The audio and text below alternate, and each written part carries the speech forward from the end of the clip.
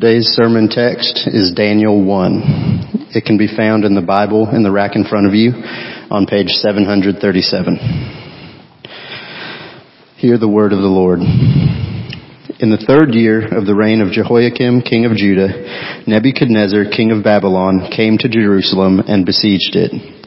And the Lord gave Jehoiakim, king of Judah, into his hand with some of the vessels of the house of God. And he brought them to the land of Shinar, to the house of his God, and placed the vessels in the treasury of his God. Then the king commanded Ashpenaz, his chief eunuch, to bring some of the people of Israel, both of the royal family and of the nobility, youths without blemish, of good appearance and skillful in all wisdom, endowed with knowledge, understanding, learning, and competent to stand in the king's palace, and to teach them the literature and language of the Chaldeans. The king assigned them a daily portion of the food that the king ate, and of the wine that he drank. They were to be educated for 3 years, and at the end of that time they were to stand before the king. Amongst these were Daniel, Hananiah, Mishael, and Azariah of the tribe of Judah. And the chief of the eunuchs gave them names. Daniel he called Belteshazzar, Hananiah he called Shadrach, Mishael he called Meshach, and Azariah he called Abednego. But Daniel resolved that he would not defile himself with the king's food or with the wine that he drank. Therefore he asked the chief of the eunuchs to allow him not to defile himself. And God gave Daniel favor and compassion in the sight of the chief of the eunuchs, and the chief of the eunuchs said to Daniel, I fear my lord the king, who assigned your food and your drink. For why should he see that you are in worse condition than the youths who are of your own age? So you would endanger my head with the king. Then Daniel said to the steward, whom the chief of the eunuchs had assigned over Daniel, Hananiah, Mishael, and Azariah, Test your servants for 10 days. Let us be given vegetables to eat and water to drink. Then let our appearance and the appearance of the youths who eat the king's food be observed by you, and deal with your servants according to what you see. So he listened to them in this matter, and tested them for 10 days. At the end of 10 days it was seen that they were better in appearance and fatter in flesh than all the youths who ate the king's food. So the steward took away their food and the wine they were to drink, and gave them vegetables. As for these 4 youths, God gave them learning and skill in all literature and wisdom, and Daniel had understanding in all visions and dreams. At the end of the time, when the king had commanded that they should be brought in, the chief of the eunuchs brought them in before Nebuchadnezzar. And the king spoke with them, and among all of them none was found like Daniel, Hananiah, Mishael, and Azariah. Therefore they stood before the king. And in every matter of wisdom and understanding about which the king inquired of them, he found them 10 times better than all the magicians and enchanters that were in all his kingdom. And Daniel was there until the 1st year of King Cyrus. The grass withers, the flower fades, but the word of our Lord stands forever.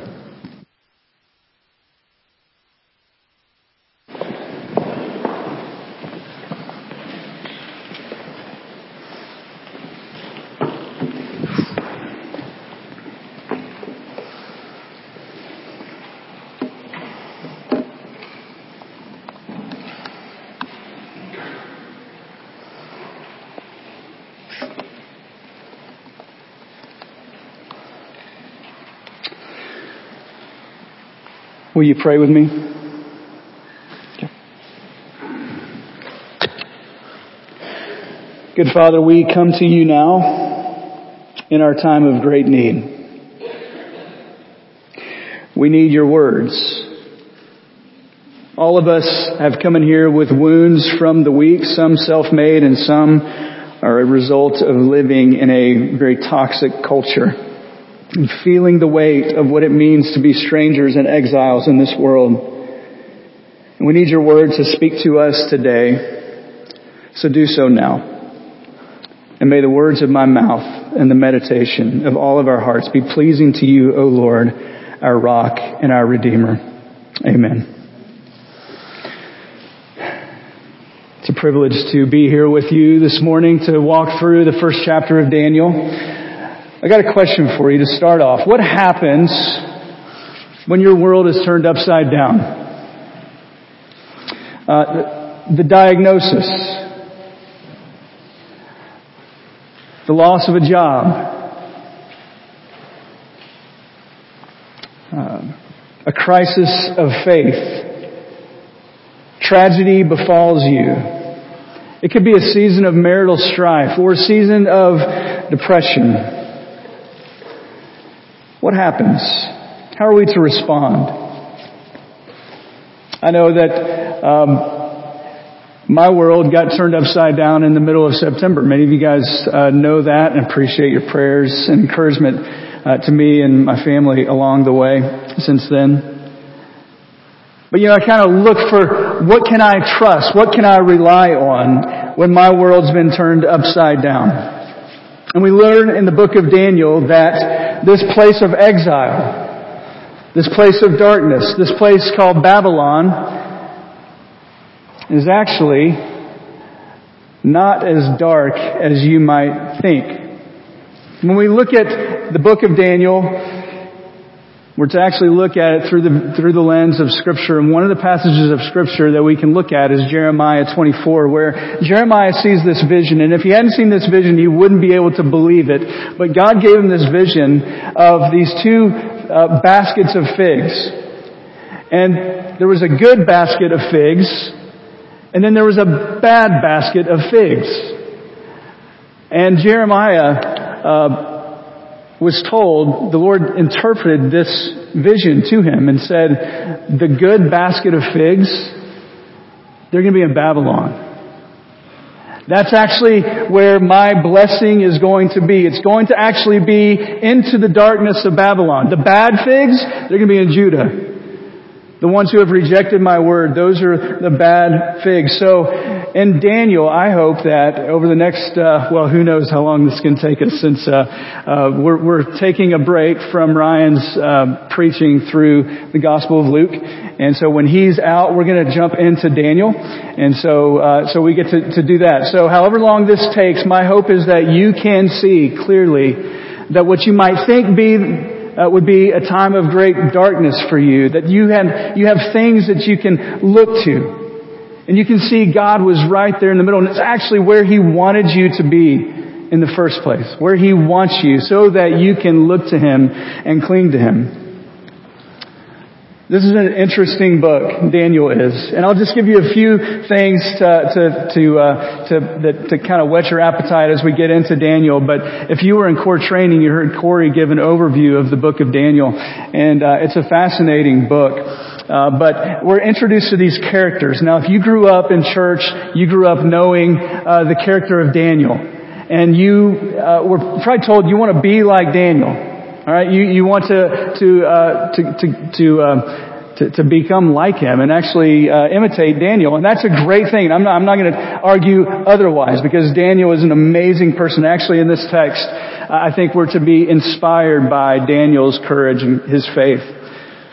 But we're also introduced to three of his friends, and these are young men, very young, most likely preteens, or it could be a teenager. But very, very young. We know this because in verse 21 of chapter 1, it says Daniel was there until the first year of King Cyrus. This is approximately 70 years that Daniel was in Babylon. In verse 1, in the third year of the reign of Jehoiakim, king of Judah, Nebuchadnezzar, king of Babylon, came to Jerusalem and besieged it. So, and he took Daniel at that time. And so he's been there 70 years. So Daniel was about 80 years old when the Jews were going back to their land. And the purpose of this book is a little bit different. It's included in the prophets in our Bible in the prophetical section, which we will see that there are some prophecies in Daniel that are hard to understand. And I'm hoping Corey will be preaching those. But they are difficult. But most of the prophets are actually speaking a difficult, a hard to hear message, and actually pointing out their sin. It's a message of judgment on God's people. But Daniel's actually a message of encouragement. Encouragement to them in the midst of oppression. And the focus is not on punishment from God, but on God's control over all things. Another interesting thing about the book, and we'll get to this next week because we'll hit this next week, is there are two languages and it's a bilingual text. It changes from Hebrew to Aramaic and then back to Hebrew in the book of Daniel. So we're going to talk about why is that. And then a few messages stand out, but I like the way that Tremper Longman summarizes the central theme that I hope we get from Daniel. And it's this, that in spite of present difficulties in life, God is in control. And He will have the final victory. And Corey mentioned in core training as well, it was written to encourage hopeless exiles that despite how it looks, God is king over all other kings and His kingdom is coming. So with that, I want us to look at Daniel chapter 1, the first couple of verses. And this is us, if we can join in with Daniel here and actually get involved in the story, we're being brought into the darkness of Babylon. I titled the sermon, Living in Babylon. I know that Babylon may not be a part of your everyday vernacular, but today it's going to be a part of our vernacular today. But Babylon, generally speaking, biblically speaking, is meant to be bad. Babylon is against, if you go back to the Tower of Babel in Genesis 11, Babel was bad, alright? So, and then all the way to the end of our Bible in Revelation, Babylon is seen as the chief enemy of God and their people, and Jerusalem. So, Babel is bad, but in this text, we're brought into the darkness of Babylon. It says, in the 3rd year of the reign of Jehoiakim, king of Judah, Nebuchadnezzar, king of Babylon, came to Jerusalem and besieged it. And the Lord gave Jehoiakim, king of Judah, into his hand with some of the vessels of the house of God, and he brought them to the land of Shinar, to the house of his God, and placed the vessels in the treasury of his God. So at the end of the 7th century and beginning in the 6th century BC, we see the rise of Babylon in the ancient Near East. Jerusalem was attacked. They were attacked as a part of Babylon's quest for expansion. And the city's fall occurred in basically 3 different periods of time, spanning from 605 BC, which is when Daniel was taken, and then 597, and then 587. So there are 3 attacks on Judah and Jerusalem. The story is recorded, if you want to look more into 2 Kings chapters 24 and 25, the very end of 2 Kings. And it ends with a summary statement. It says this, thus Judah was carried away captive from its own land. And so, here we are, in Daniel 1, at the first time that there was a siege on Jerusalem. It's entirely possible that Daniel's parents were taken captive or even killed. So it's possible that Daniel was snagged from his family and taken to Babylon, away from his family, and then Daniel's friends, who would have been young men as well, taken from their families. Because of the way that Daniel and his families are treated in Daniel 1, we might be duped into thinking that this was a soft landing for them. We may be duped into thinking that Nebuchadnezzar was a kind king. But this was as bad as the people of God could have imagined. They were ripped from their land. Their families were separated. And the articles and the vessels that were in the temple of God were carried off as trophies of victory over Yahweh Himself. You see, it was assumed that the Babylonian gods were more powerful than all the other nations, the gods of the other nations that they were conquering. And they felt that Judah was no different, and that Judah's God was a weak God. And by all appearances, God had been defeated. All was lost. Jerusalem besieged, families separated. And I don't know what the future holds for our country. I don't know what the future holds for my family. You can be surprised when you go to work one day. Things change. Your life can be turned upside down.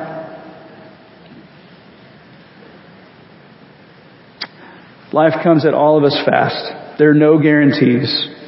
And it can feel like the darkness is surrounding us.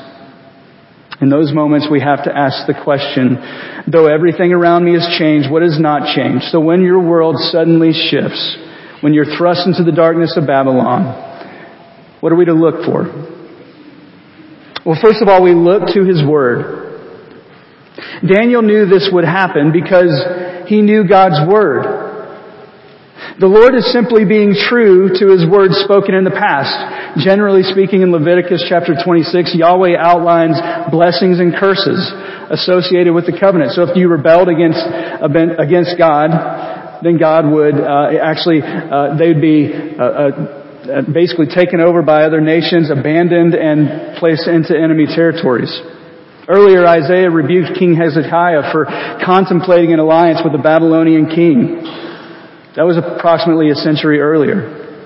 And Hezekiah had been placing all of his hope in an alliance with an enemy to protect Judah from what appeared to be the biggest foe, which at that time was Assyria. So he stopped looking to God to protect him. But Daniel looked to God's Word. He knew God's Word.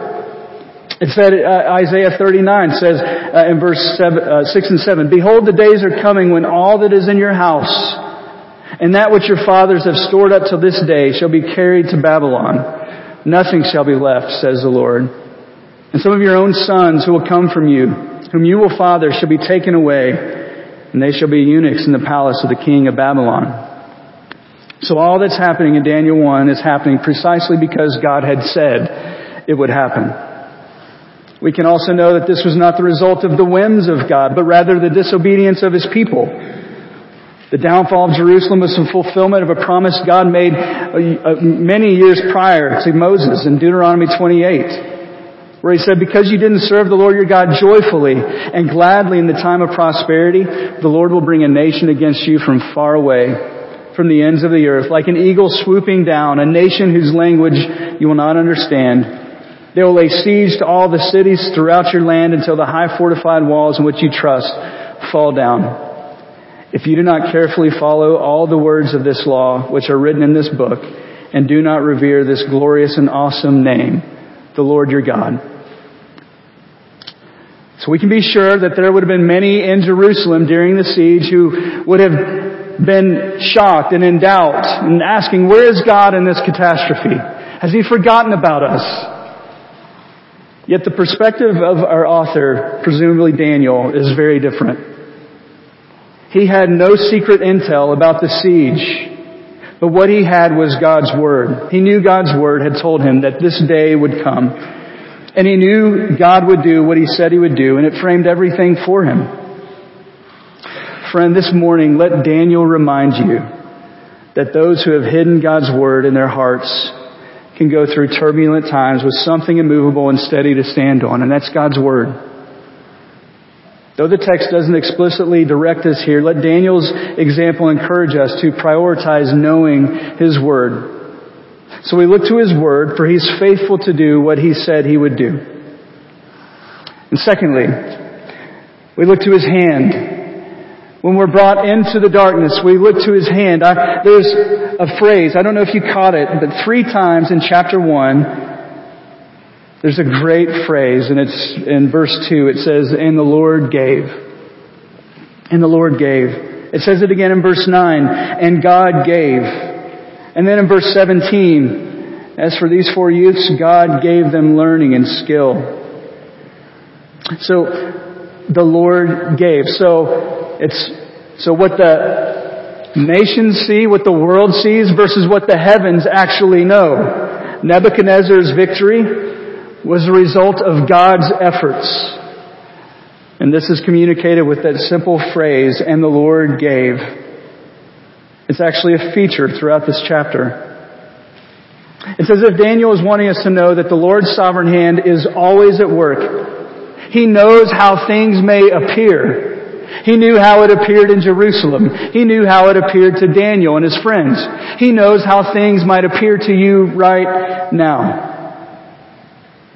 But know that God is in control of all things. He gave Jehoiakim, the king of Judah, into his hand.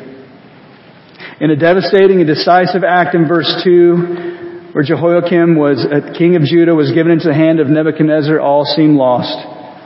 But Daniel wants us to look at the hand of God here. And interestingly enough, Daniel doesn't use the typical word for God in this book. He uses the word Yahweh one time in chapter 9. But he uses the word Adonai, meaning ruler of all things, sovereign, owner of all things. He's essentially saying in verse 2, and the sovereign owner and the ruler of all things opened his great and mighty hand and gave Jehoiakim, king of Judah, into the small and feeble hands of Nebuchadnezzar.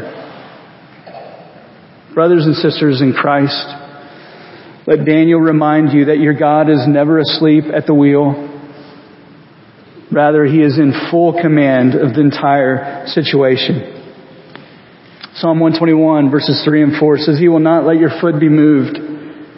He who keeps you will not slumber. Behold, he who keeps Israel will neither slumber nor sleep. He has not fallen asleep on your situation. Thirdly, I want us to look at his heart. Daniel directs our attention at his heart. This is what one commentator has called humble sovereignty. You see, some of the vessels, if you caught it, in verse 2, it says some of the vessels of the house of God, they brought them to the land of Shinar, to the house of his God, and placed the vessels in the treasury of Nebuchadnezzar's God. They were carted off to Babylon and stashed in the treasure house of his God, which would have been Marduk. So the vessels would have been a piece of equipment in the temple. Of gold, made of gold. These were priceless figures. Hezekiah was so proud of them, he showed them to the king of Babylon a century prior. But they carted these off and took them into the house of their god Marduk. And this was a really bad look for God. But we have to understand that he oversaw the whole thing.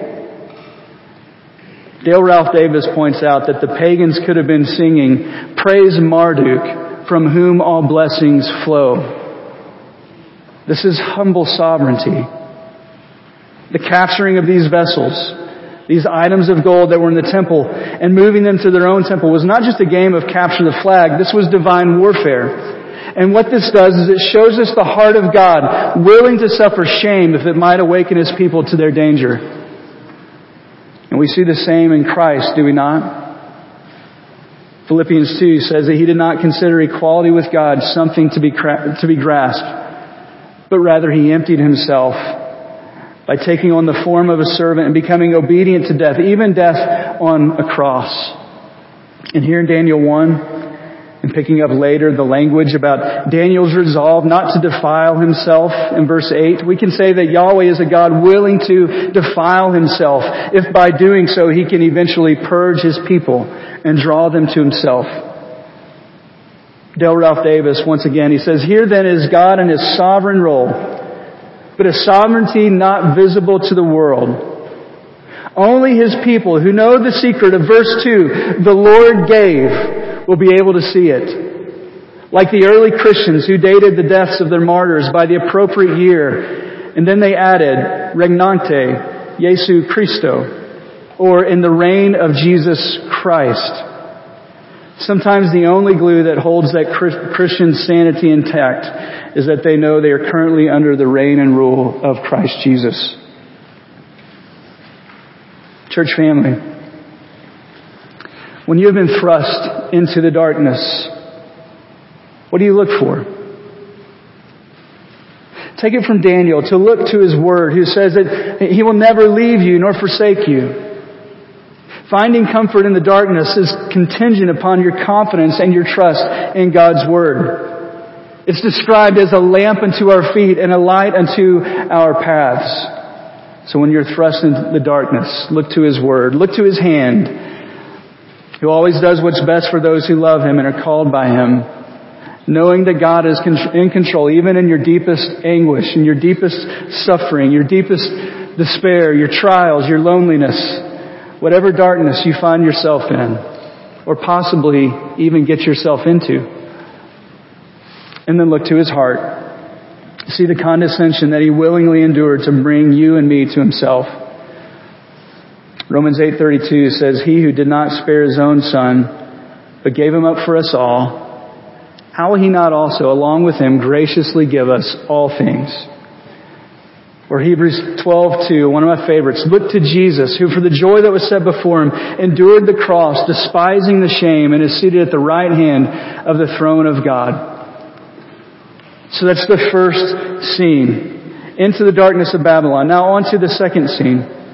And you could say this is a section, maybe not a scene, but it's the way the narrative flows. So in scene 2, I called it Into the School of Babylon, in verses 3 through 7. We're told in verses 3 and 4 that these boys were taken from high social standing. It says, the king commanded Ashpenaz, his chief eunuch, to bring some of the people of Israel, both of the royal family and of the nobility. And we're also told that they were essentially handsome, healthy, intelligent, confident, knowledgeable. They were taken from home, from their own comforts, from privilege, and were plunged into the darkness of Babylon, a very toxic place of someone who wanted to be faithful to the Lord God. And Nebuchadnezzar had a plan to fully assimilate them into Babylonian culture so they could actually eventually represent Babylon, be leaders, be servants to whatever the king wanted. So what did the school in Babylon teach? And how does our current toxic culture confront us today?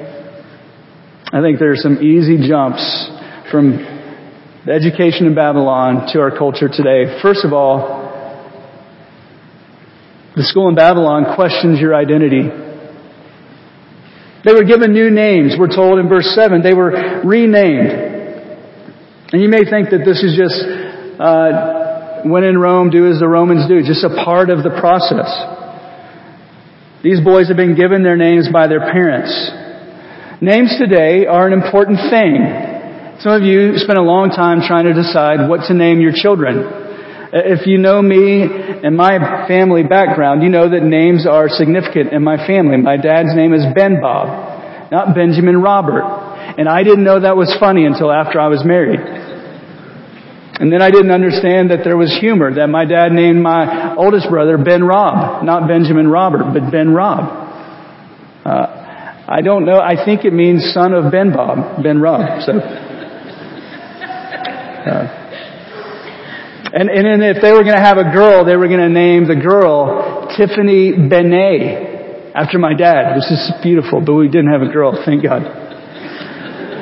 On the other hand, I was actually named after a Dallas Cowboy named Aaron Kyle, and which is glorious. And I try not to point it out every time we have dinner together with my brothers, but yeah, it's a pretty big deal. So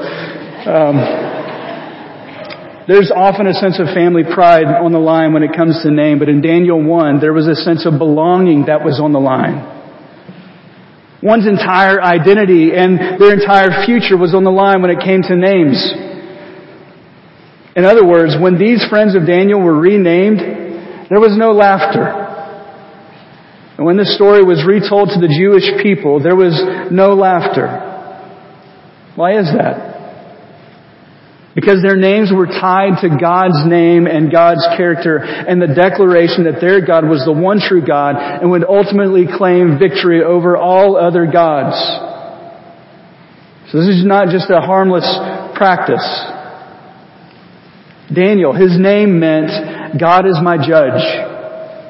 It was changed to Belshazzar, which meant may Bel protect. Hananiah meant the Lord is gracious to me, and it was changed to Shadrach, which meant the command of Aku, which was the moon god. Mishael meant who is what God is, changed slightly to Meshach, which is who is what Aku is. Azariah meant God is my help, changed to Abednego, which meant servant of Nebo, the God of wisdom. Dale Ralph Davis points out, he says, the use of these new names were subtle ways of saying to them, now that you're in Babylon, just settle into a new lifestyle.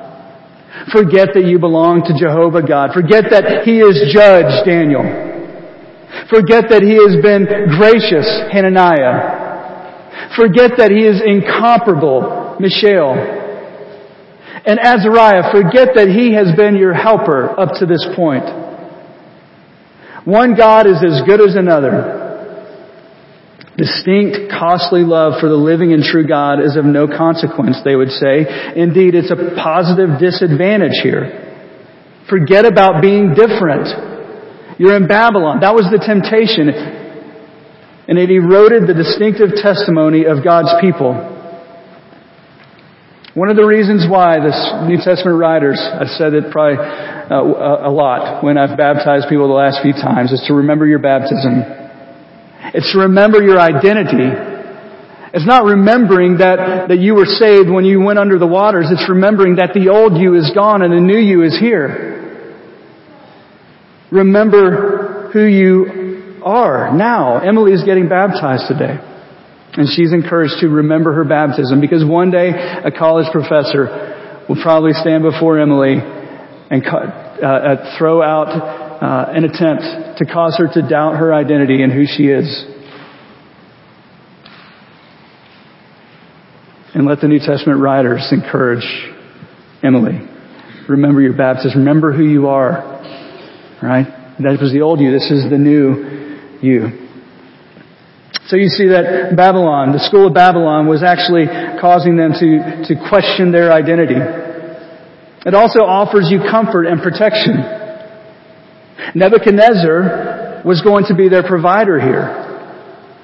And why could they not just resolve to praise God for the provision that Nebuchadnezzar was now offering them? They had survived. I would think for myself, if I went into that situation, I would just be happy to be alive. Probably be sad about my family, being stripped from my family, but I think I'd have been happy. I would have been praising God that I'm alive and now He's feeding me. Why could they not just resolve to praise God for their protection and then be thankful for Nebuchadnezzar and the provisions that he was supplying? I think it was because they knew that their comfort and their protection came from God and God alone. It also numbs you to the call to live a holy and righteous life. In verse 4, we're told that the youths without blemish. By the way, that without blemish is meant to say, these are God's people. It's meant for God's people to hear that without blemish and go, these are those that have been set apart for God. But those without blemish, where is it? Oh boy, verse 4. Youth without blemish, of good appearance and skillful in all wisdom, endowed with knowledge, understanding, learning, and competent to stand in the king's palace. Think about the influence that these pagan Babylonian teachers would have had on these teenagers. You've possibly shuddered if you have children thinking of them going off to college, where very liberal and pagan professors are waiting to teach, or we might say reprogram or assimilate your child into a pagan worldview. They would have been taught different creation stories like the Enuma Elish or flood stories like the Gilgamesh epic, rivaling their own accounts of creation and the flood. The Babylonians were pagans. And they were promoting their own worldview, their view of man, their view of sin, their view of what redemption was like, their view of justice, all directly opposed to everything that these kids had been taught and believed while in Israel. They would have been taught the art of divination, learned how to make predictions. They would have been expected to learn how to analyze the internal organs of sheep. They would have learned how to do astrology, looking at the stars, making predictions. The list could go on. This was an attempt to reprogram the mind, wearing away the thought patterns and their reliance on God and His Word, ultimately eroding the distinctive testimony of God's people, subtly whispering, settle in. Forget the old you and your old way of life. It's not a hard leap for us to say that this is the way our toxic culture confronts us today. Is it? What are we allowing into our lives that is eroding our testimony? Have you shifted in your way of thinking over the past 10 to 20 years? Consider the current of culture and which way it's going. I mean, 30 years ago, cohabitation before marriage was very uncommon. I don't have to tell you the statistics for divorce and the divorce rate these days, and its increase over the past 30 years. If you want to know what the culture around you is buying, you can look at what Taylor Swift is selling with her lyrics. Now, I'm not going hard after Taylor Swift, okay? I know we got Swifties out there. But you can look at the lyrics and see what culture, because she's probably one of the most influential people in the world. At least with the younger generation, too. You can look at the lyrics and see what culture is wanting you to buy.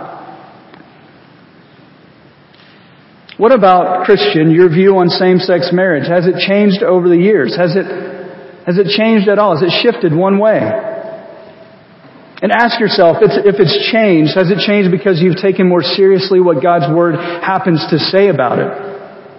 Or has it changed because you've stopped listening to God's Word and have started buying what the culture is selling you about same-sex marriage? And one last thing.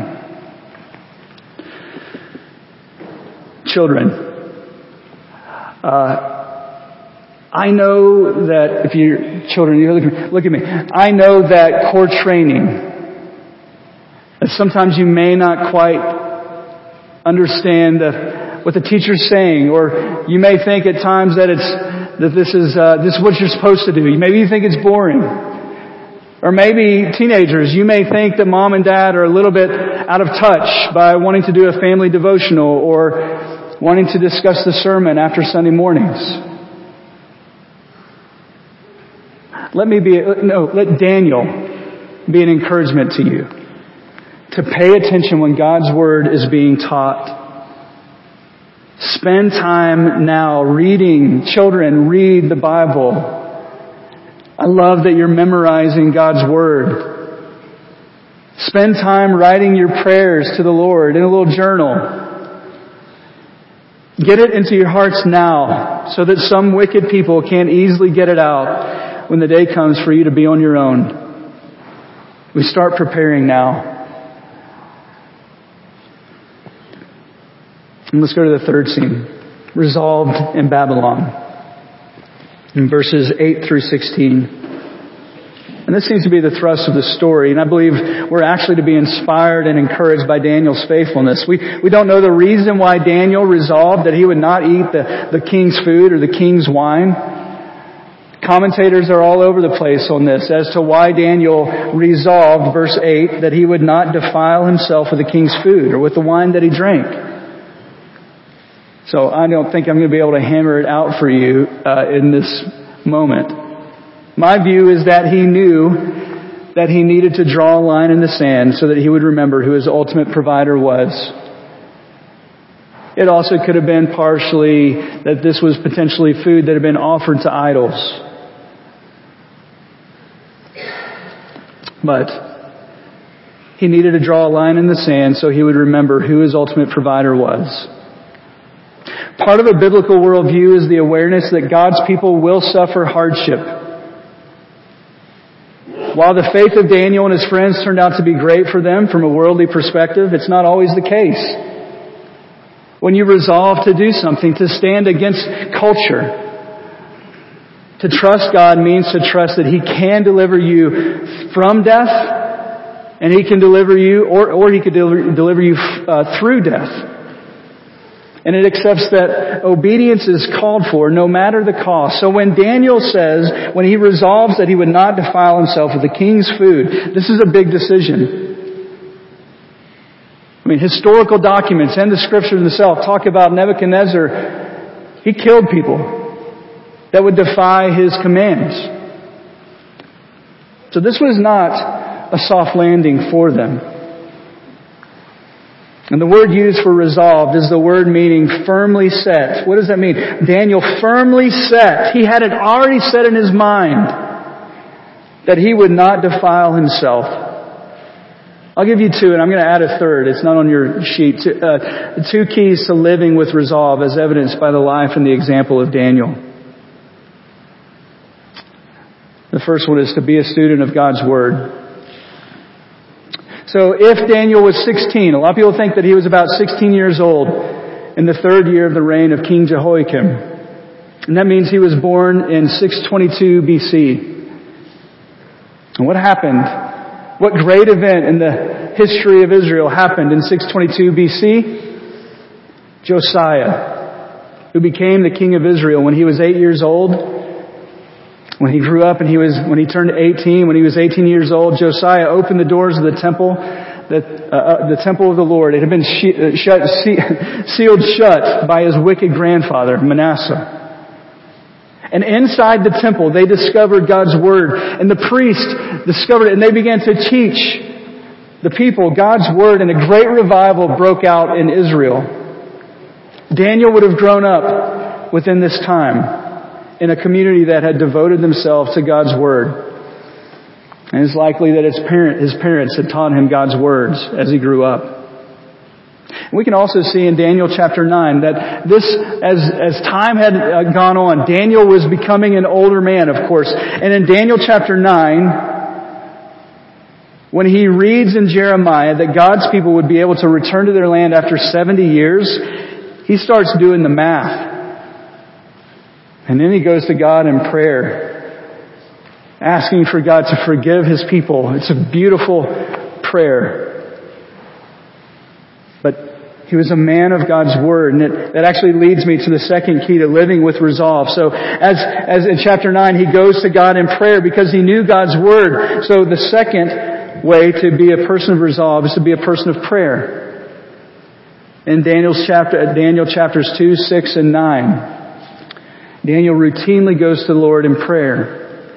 And if you want to know how to pray, you can, even this week, go to Daniel chapter 9 and learn from him. And I would add a third that is simply this. Become a person of strong conviction. You must prepare now for the heat to come your way.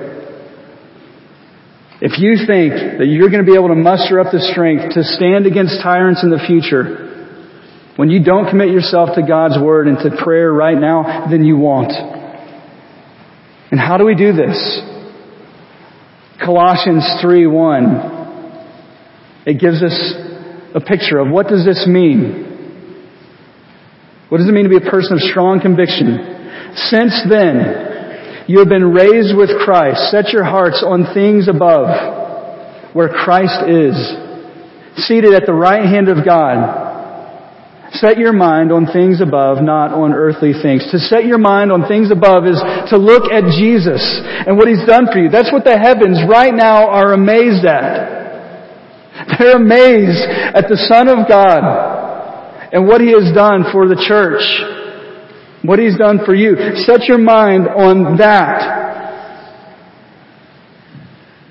Relish it. Celebrate it. Rest in it. Daniel is very unique. It really only contains 9 days in the book over a 70-year span. 70 years and 9 these events. He was an everyday guy, as much as we want to make him out to be the superhero of the faith. He was at one point a young man, like many of you in here today. And he got up every day, year after year, decade after decade, and went to work. And he made small decisions every day to not compromise. 9 events over a 70-year span. Much of that time probably was not very interesting at all. During many of those years, as far as we know, nothing special happened. We were called to live it out day by day, month by month, year by year, decade by decade, and be ready for those opportunities when God brings them. I was in the car with Wheeler Brown this week, and we were giving Wheeler he had gone to the game with us, and on the way home, he was telling us a story. He was working at Publix. And when he was trained, he was told, no tips allowed, right? No tips allowed. Absolutely no tips allowed. You've been to Publix and you've gone out and perhaps you've tried to tip people and maybe they've taken your money, but they're not supposed to, alright? No tips allowed. He was also trained by management that he's not supposed to handle alcohol. He's not at the right age to be able to handle alcohol or stock alcohol. But he had the opportunity recently when he went out to a car there's an older gentleman that was trying to give him a $50 bill. And Wheeler said, I can't take tips. No tips are allowed. I can't take it. That's resolve. I was listening to that story thinking about what I would have done. Great job, Wheeler. Then a manager came up to him and asked him to take some alcohol over to stock in the section. He said, I'm not allowed to handle alcohol. This is my training. I'm not allowed to. Legally, I'm not supposed to do that. That's resolve. You may stick out. But God will honor the faithfulness, your faithfulness, Wheeler. He will honor that. That is resolve. The call is for us to trust the God who controls all of history. He moves kings and kingdoms at will. He moves managers in and out. And He delights in our acts of resolved obedience regardless of what it may cost us. The fourth scene, the very end, we see faithfulness in Babylon. There are things that many of you have been through, perhaps things that are going on in your life right now, and you have no idea what God is up to. You don't know why certain things have turned out the way that they have. Brothers and sisters, remain steadfast. Remain resolved to pursue faithfulness. In verse 17 it says, As for these 4 youths, God gave them learning and skill in all literature and wisdom, and Daniel had understanding in all visions and dreams. And at the end of the time, when the king had commanded that they should be brought in, the chief of the eunuchs brought them in before Nebuchadnezzar. And the king spoke with them, and among all of them none was found like Daniel, Hananiah, Mishael, and Azariah. Therefore they stood before the king. And in every matter of wisdom and understanding about which the king inquired of them, he found them 10 times better than all the magicians and enchanters that were in all his kingdom. And Daniel was there until the first year of King Cyrus. Dale Ralph Davis put it this way. He said, sometimes God may allow hardship to reach us because He wants His mercy to reach beyond us. Sometimes God may allow hardship to reach us because He wants His mercy to reach beyond us. Do you see how this was for the good of the Babylonians even? Even in chapter 2, you'll see that Daniel actually spares the wise men in Babylon through his own wisdom. One commentator pointed out, he said, the focus throughout this chapter is not simply the faithfulness of these 4 young men to their God. It's actually God's faithfulness to them. Look at how that faithfulness plays out in this chapter, and then we'll close it down. Verse 9, God's faithfulness gave Daniel favor and compassion in the eyes of the chief of the eunuchs. I should note here that this was an answered prayer of Solomon. Consider God and His goodness and His grace answering Solomon's prayer in 1 Kings 8:50. Where he prayed, God, forgive your people who have sinned against you. Forgive all the offenses they have committed against you and cause their captors to show them mercy. For they are your people and your inheritance whom you brought out of Egypt, out of that iron smelting furnace. Look at God's faithfulness. Verse 14, we see His faithfulness. The fact that Daniel didn't lose his life is a result of God's faithfulness to Daniel. Verse 15, the results of the testing of the food with the veggies and the water shows God's faithfulness. Verse 17, it was God who made these 4 young men stand out, giving them minds that could comprehend on a grander scale all the literature and all the wisdom and the science that would have been required in the Babylonian courts. God did that. His faithfulness to them was on display. Verse 17, it was God who made Daniel able to discern visions and interpret dreams of all kinds. Corey mentioned in core training, I love this, that these boys were faithful because God was faithful. And it brings up a crucial point that should not escape our attention in all of this, that when we reflect on our lives, the stark reality is this, that most of us don't resemble Daniel and his 3 friends. Instead, we closer resemble the countless unnamed individuals deported alongside Daniel. I can say whenever I was fired back in September that my mind was reeling. I didn't immediately think and go to God and His sovereign hand over my life and that He was there in the midst of that darkness that I was brought into. I didn't do that. I was reeling. But God is faithful. And He brought me through that. We have, in a sense, assimilated into foreign cultures, adopted unfamiliar names, indulged in the cultures and in the customs of the ruling authority. And overall, we've become more akin to the Babylonians. In different ways, we find ourselves mixed in with the current toxic culture, often compromising our future in the process. And the deeper we dive into Daniel's story, the more evident it becomes that we are not cut from the same cloth that he was. But the good news, brothers and sisters, is not simply that God is faithful to those who are faithful to Him. It is that a Savior who has come to deliver faithless and compromised saints like you and me. Our salvation rests not on our ability to remain undefiled by the world, but rather on the pure and undefiled offering that Jesus has provided in our place. Christ came voluntarily into this world with all of its pains and all of its trials and all of its darkness, and He endured far greater temptations and sufferings than Daniel did, and that we will ever. Yet He remained ever faithful, entirely pure until the very end, without spot or blemish, and grants the perfection of His obedience to all those who trust in Him by faith. What is more, Jesus has already returned from His time in exile and now sits at the Father's right hand in heaven. And He has prepared a place for us there.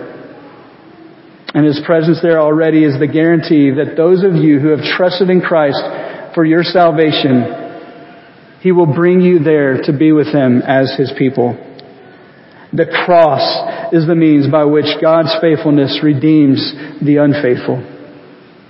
And His resurrection and His ascension, those are the promises of our inheritance in heaven. So brothers and sisters, I think this is where the text points us. The call for you and me is to trust the God who controls all of history, even bringing you into the darkness. And He moves kings and kingdoms at will, and He delights in our acts of resolved obedience, regardless of what it may cost us. I think it's time for me to close, because I don't have a voice. Let's pray.